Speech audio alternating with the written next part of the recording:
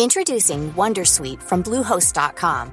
Website creation is hard, but now with Bluehost, you can answer a few simple questions about your business and get a unique WordPress website or store right away. From there, you can customize your design, colors, and content. And Bluehost automatically helps you get found in search engines like Google and Bing. From step-by-step guidance to suggested plugins, Bluehost makes WordPress wonderful for everyone. Go to bluehost.com/wondersuite.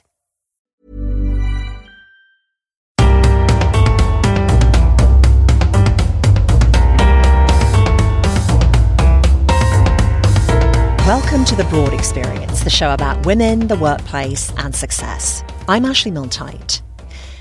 This time, rocking the boat by being honest in a way we're usually not at work.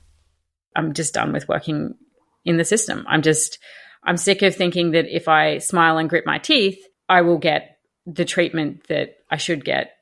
It just doesn't work that way. Coming up on The Broad Experience.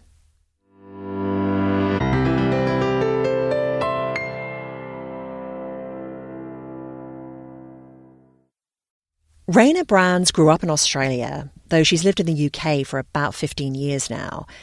She came to England to study for her PhD at Cambridge. Today, she herself is an academic, an associate professor at University College London School of Management. Raina specialises in gender equality, and she looks at it mainly through the lens of informal social networks at work. Who are your associates, mentors? Who do you go to for advice at work? And how does that work out for you? She loves her work, knows it's important, but for years she felt there was a problem. Obviously, as an academic, the main thing I am there to do is produce research that is published in journals that almost nobody reads, right? Other academics read them. She didn't just want to speak and write within the ivory tower. She wanted to help women directly. So she and a colleague started a website called Career Equally that uses their research to help women do what Raina calls de-bias their careers. By that, she says she means two things.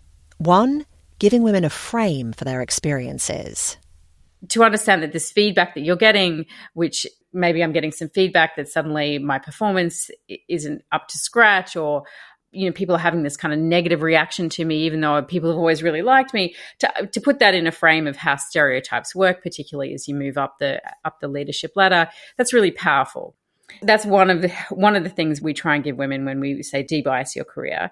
And then the other thing, of course, is, within the bounds of what is possible. So gender bias is very much structural, it's systemic, it's interpersonal. And I'm in no way tell women that, they are responsible for undoing these systems around them. But within the constraints you face, what can you do? What conversations can you have? What data can you ask for? What interpersonal strategies can you try to reduce some of the bias that you might face at work? As an example, several months ago, Raina had coffee with a colleague, another woman, and she soon realised the purpose of this coffee was for her colleague to let Raina know that some consulting work she'd agreed to do with Raina, she actually didn't want to do it. It was an add-on to her job, and it turned out she was already feeling overwhelmed with administrative and volunteer work, which were also add-ons to her job. Raina found out this woman had taken on a load of office housework, something women tend to be asked to do far more often than men. The advice I gave her, which, is advice that, I only started taking myself in the last few years, is to be really ruthless, to be ruthless and unapologetic in cutting down on these extra commitments, because they are extra commitments. And ultimately, if you don't protect your time so that you are doing the kind of work that will get you promoted, it can bleed you dry, really. And one of the key themes that we always come back to is data. Bias cannot hide in data. So if you think you're being asked to volunteer, et cetera, relative to your colleagues, your male colleagues in particular, you can just collect data on that informally. I've done this myself. Track who's doing what volunteer roles, who's doing what committee work. And, if there is a gender disparity, then you can just take that to your manager and say, look, actually I'm overloaded. I'm going to drop a few of these things. I'm going to pass them on. So you don't need kind of metrics from HR. you just need some data that either confirms or not your suspicions that perhaps this is an unfair gender disparity that you're facing. I think this may be one of the easier areas of bias to push back on, because you just gave a good example. I think what can be trickier is sometimes the comments that slip out that a male colleague might say, like an older man say, I mean, whether it's sexual in nature or dismissive of your abilities in some way. How do you deal with that? Or how would you advise somebody to deal with that? Because I think that is really awkward. It is awkward, but what we know is that if you do confront bias, it does make the person who has made a bias statement less likely to do so in the future. I mean, how do you do it? You know, it's. I think in general, in all of these situations, approaching somebody with kind of curiosity rather than an accusation. So opening a conversation with questions, wanting to understand what they meant by that. And often just that question of, you said this, this is how I interpreted it. Is that what you meant? Often that is just enough to trigger a kind of internal kind of thought process that, oh, maybe that was not the right thing to say. So yeah, come in with questions and curiosity as opposed to an accusation. And I think that conversation will always be less uncomfortable than what I think a lot of people anticipate. There are really different views on this. I think a lot of people thinking about this would say, yeah, you know, it's time that we really did confront these kind of biases and call them out. And other people would say, no, you've got to sort of surreptitiously work within the system to get around this stuff, but not confront it directly. Do you think like the time has passed for that kind of attitude? I personally don't see it as either or, right? There's no silver bullet for gender bias. There's no sense that, well, if we all just start calling out bias, it wouldn't be a problem anymore. Gender stereotypes are very robust, resilient. You know, gender bias exists within a self-reinforcing system of structures, processes, interpersonal psychology. So there's no silver bullet. So I think the broad advice I always give to women is, one, you have to work within in your own personal style. Some people are very confrontational. Some people are not. Some people are very funny and can use humor to deflect it. Some people are not. Some people are very likable, so they can work through their personal relationships. Some people are not. So you have to work within your own style. But the sense that, you know, the kind of counterfactual, or the idea that, well, if we all say nothing and work within the system, it will change. You know, I strongly disagree with that. You have to do both. You have to call it out. You have to confront it directly, and then you also have to work through these kind of more informal, indirect ways as well. We're going to hear more about the practicalities of debiasing in the next show. Raina studies gender stereotypes for a living, and she experiences stereotyping regularly as well. Take feedback in her world of academia. She says research shows assessments of female professors are routinely biased. Institutions, including institutions I've worked for, have their own internal data showing that student evaluations of women professors are systematically lower than of equivalent male professors. And yet, this is the way schools evaluate teaching performance. And it is intensely frustrating to have one of your performance metrics be systematically biased against you, and to know that, and to know that everybody knows that, and yet you are still being, you know, evaluated using this number, which we all agree is biased against you. Yeah, that is intensely frustrating. And certainly I think all women professors have had comments in their evaluations and classroom experiences that no male professor could even imagine having. When you say that having experiences that male professors wouldn't, do you mean, is this with male students saying things and doing things, or is it everybody? Yeah, so it's everybody. So people's prototype or stereotype of a professor is older and male. So if you are, particularly when I was starting out, if you walk into the classroom as a young woman, you are violating people's expectations for who is the expert who's going to teach me. So what that means is women get a lot more resistance and a lot more questioning and a lot more disrespect. And then, of course, so that is a kind of professional disrespect that you face, which just sucks up a lot of classroom time, to be frank.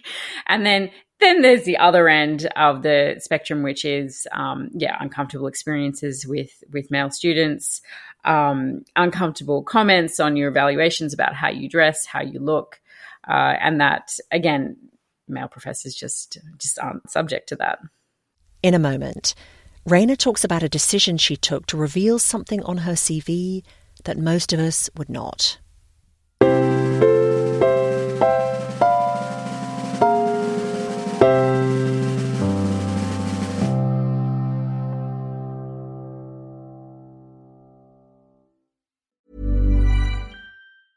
Introducing Wondersuite from Bluehost.com. Website creation is hard, but now with Bluehost, you can answer a few simple questions about your business and get a unique WordPress website or store right away. From there, you can customize your design, colors, and content. And Bluehost automatically helps you get found in search engines like Google and Bing. From step-by-step guidance to suggested plugins, Bluehost makes WordPress wonderful for everyone. Go to bluehost.com/wondersuite.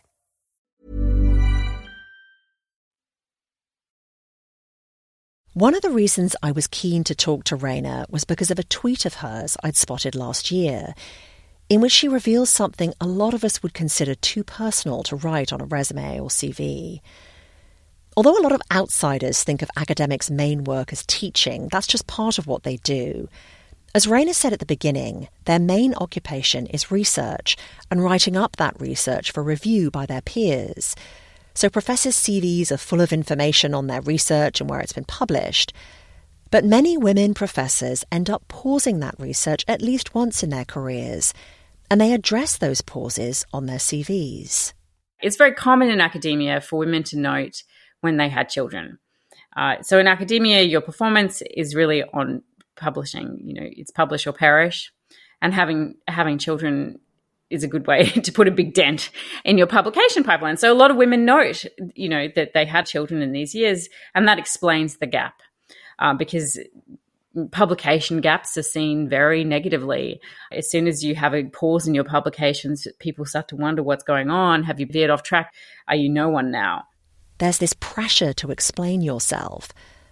Last year, Raina did that when she updated her own CV.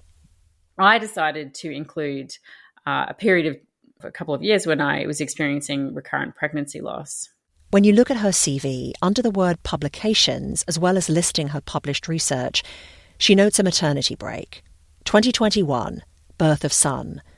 Under that you read 2019 to 20, recurrent pregnancy loss. Look, the reason why I decided to do it is because that period of time had a profound effect on my productivity, which now that I'm out of that sense of loss and trauma, I can see. I can see that my ideas were just not very good.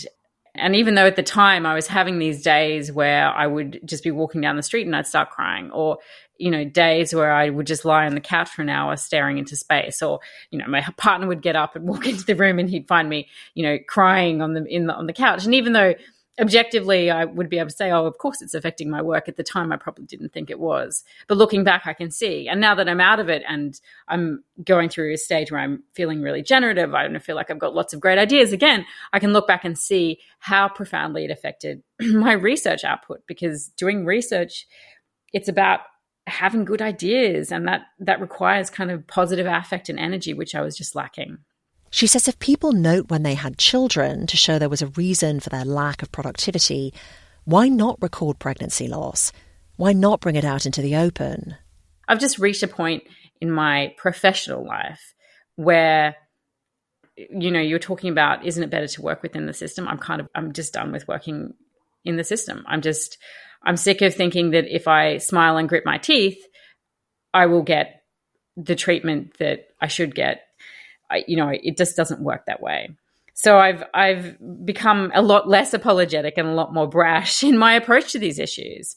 And, when people look at my CV, the truth is, in that time, I was being less productive because I was experiencing this profound trauma, which if you haven't experienced a miscarriage, it's a very unique kind of trauma because there's the physicality of it intertwines with the emotionality of it. And I thought, well, the only reason I'm not talking about that is because nobody talks about that, and because nobody talks about it because it's uncomfortable. And I'm just really not interested in making people comfortable. Raina thinks it's strange that so many women lose pregnancies and we're expected to just get on with it, act like it never happened. She wants to go some way to making this very normal experience seem normal rather than like some shameful secret. I told her I'd done a show several years ago on pregnancy loss in the workplace. I got the sense from some of the comments I got on the miscarriage show, especially in the US, that they would never have said anything because once you're talking about some of the things that your body does, whether it's miscarriage, frankly, or a serious illness, you're immediately taken less seriously. Can we rely on her? That kind of thing. And in your position, do you feel sort of quite safe in your job in a way that perhaps someone working for a US company where you can be dropped at the drop of a hat might not? I wonder if it is easier to be honest in your situation. Yeah, and I don't know if it's easy enough to just say profession, national context. In my current position at UCL, I do feel very safe, partly because they have a miscarriage policy, which is an amazing. When I read it, I was like, wow, this is amazing and really forward thinking. It's a very progressive institution. I think probably I would say, yes, companies differ.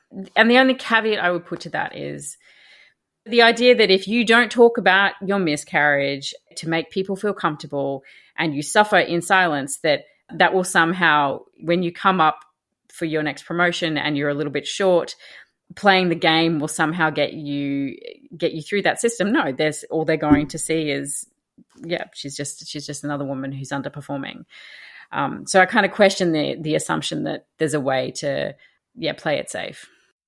And when you tweeted about this line on your resume, you got a lot of support from other women, particularly women in academia. I did. I was surprised. Two things surprised me. One, I didn't really get trolled. A couple of men wrote slightly trolly comments, but what surprised me is how viciously the other women came for them, so I didn't even have to engage. And I just got so many DMs from women in academia saying, this is happening to me right now. There's just no way I could talk about it, but thank you for doing this because this is the experience I'm having. It's exactly the experience I described of trying to be productive, trying to turn up in the classroom, be positive, be on, and going through this trauma at the same time. Everyone who's worked through a miscarriage knows what that feels like. If you'd like to revisit the show I did on this topic, that's episode 137. It's called Pregnancy, Loss and Work. I posted on the Facebook page asking if anyone would or has included information on their resumes about time taken off for medical reasons or citing a period of illness. Several of you said no, you'd never do this because it wasn't employers' business why you weren't working for a while. And one of you noted if we could just normalise these gaps, employers would stop asking about them. One of you in the US said you wouldn't say anything because too many people are inclined to draw what you called irrelevant conclusions from sharing personal information on a CV. I did a show back in 2016 called Illness and Secrecy, where we discussed this dilemma of how open to be about your health in the workplace. That's episode 92. Next time, ideas on how to debias your career with Raina and her colleague Anitha Rathan. That's the Broad Experience for this time. I'm Ashley Milne-Tyte. Thanks for listening.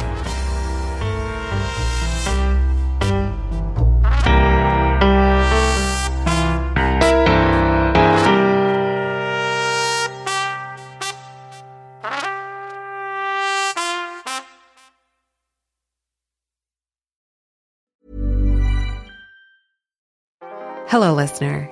Is it me you're looking for?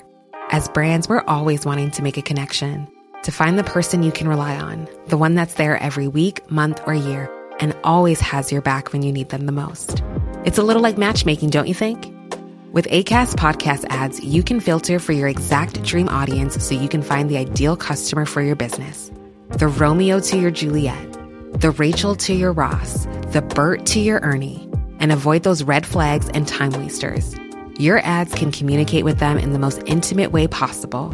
A one-on-one conversation, a chance meeting in the gym, or a coffee shop. So go on, give it a try. With over hundreds of thousands of listens a month, your person is probably here.